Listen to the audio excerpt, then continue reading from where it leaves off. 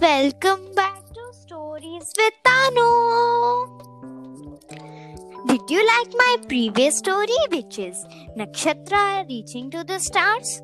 Today I am going to recite the story called Mia and Her Toy Party with my friend Mayuki. Hello friends, my name is Mayuki. Today we are going to tell a story with Anuya.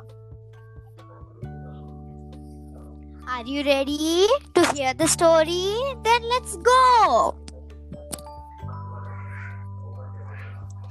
Little Mia had a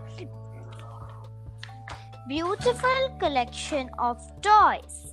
Her favorite was a doll called Sim Sim.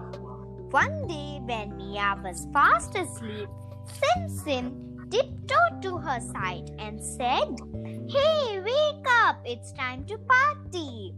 "Woohoo!" exclaimed Mia with joy. She leapt out of her bed and dressed her doll in a pink frock. Mandy Monkey started beating drums.